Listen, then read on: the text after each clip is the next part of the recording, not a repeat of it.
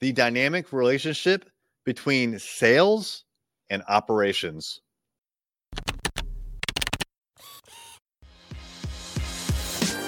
Hey there, I'm Eric Olson. And I'm Kevin Daisy. Join us on our journey to building a $100 million company. What's happening? It's Eric J. Olson.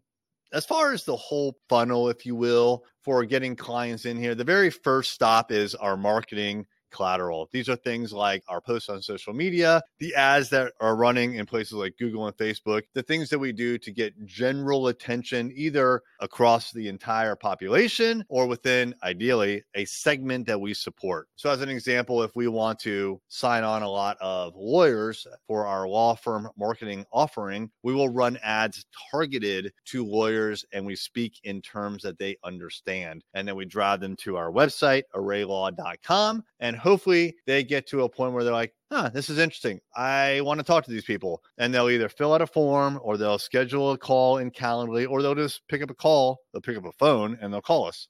So the very first step is marketing. The second step is sales. At that point, our sales force takes over. Those leads go to Kevin, and then Kevin dishes them out to the salesperson that's most available, most qualified, whatever. He has a way of figuring out who's going to get what lead. And so he assigns those leads to, at this point, it's Glenn or Joe. Sometimes he keeps them himself. We're hiring more salespeople. And so he's a distributor of the leads. The salesperson gets involved. They are the first stop, like when it comes person to person on the journey, if you will, the buyer's journey. So when a lawyer wants to possibly do some work with us, they're interacting with the salesperson and they're establishing a relationship with the salesperson to the point where hopefully they get an agreement and they sign the agreement. When that agreement gets signed, we need to shift who owns the relationship. And here's why. Salespeople are really good at selling, but generally speaking, they're not good at running operations. And what I mean by that is there's just not a lot of people who know a lot about selling and have time and knowledge to actually perform the function of whatever it is that they sold. We're a service-based business. So it's not like, they're buying a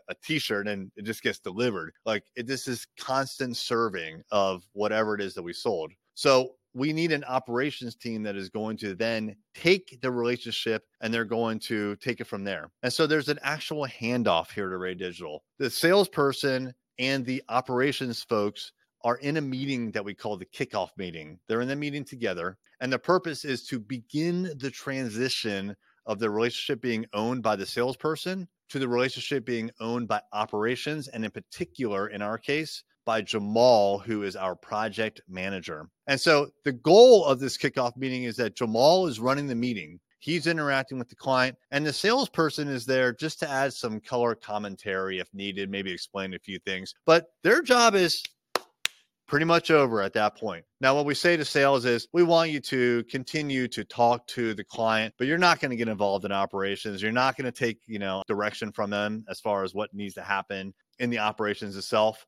Defer all that to Jamal or to Jake, and they'll take care of it. They own the relationship now. And so there's a very clear handoff at the kickoff meeting. And this is important because if we had the same person, whether it's a salesperson or an account manager, doing both of those things all the time, we would never scale. There is no way you cannot have the same quantity and quality of work happening if everything goes through one person. Again, whether it's a salesperson or an account manager, it doesn't really matter. And so we need to take those things and we need to split them up. There is a division of labor and a division of disciplines here that is crucial. Sales sells, operations operates. It's very clear from the names what their role is and what their purpose is. And we do not like crossover at all. Now, there's communication, there's collaboration between the two groups, and they act as one big Array Digital team, but we don't want our operations people selling, and we don't want our salespeople jumping into operations. They need to talk to one another. And so anytime that I see that happens, where one side crosses over the other side,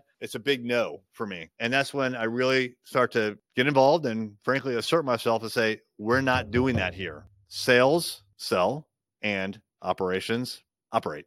So it's clear from the name, it's clear from the direction that we've given them, but it's important. And, when something's important, you have to say it a lot of times. You have to say it to a lot of different people. Sometimes you have to say it in a different way. You have to write it down to remind the team. But, really importantly, when you see something happening that is inconsistent with the way that you want it, it's your responsibility to say something immediately and to speak up and enforce the things that you've said, the way that you've already said that you want things done. Because if you just let it kind of like pass on by without correcting it, you are implicitly saying, yeah, well, I guess it wasn't that important anyways. And that's what people hear from your silence. So you have to say what you want and then make sure that what happens is what you said you want to have happen. How much more successful would you be if you could harness the experience of a group of successful business owners? Well, that is the exact group of people that we have in our Business Growth Mastermind. Check out more information at arraymentors.com.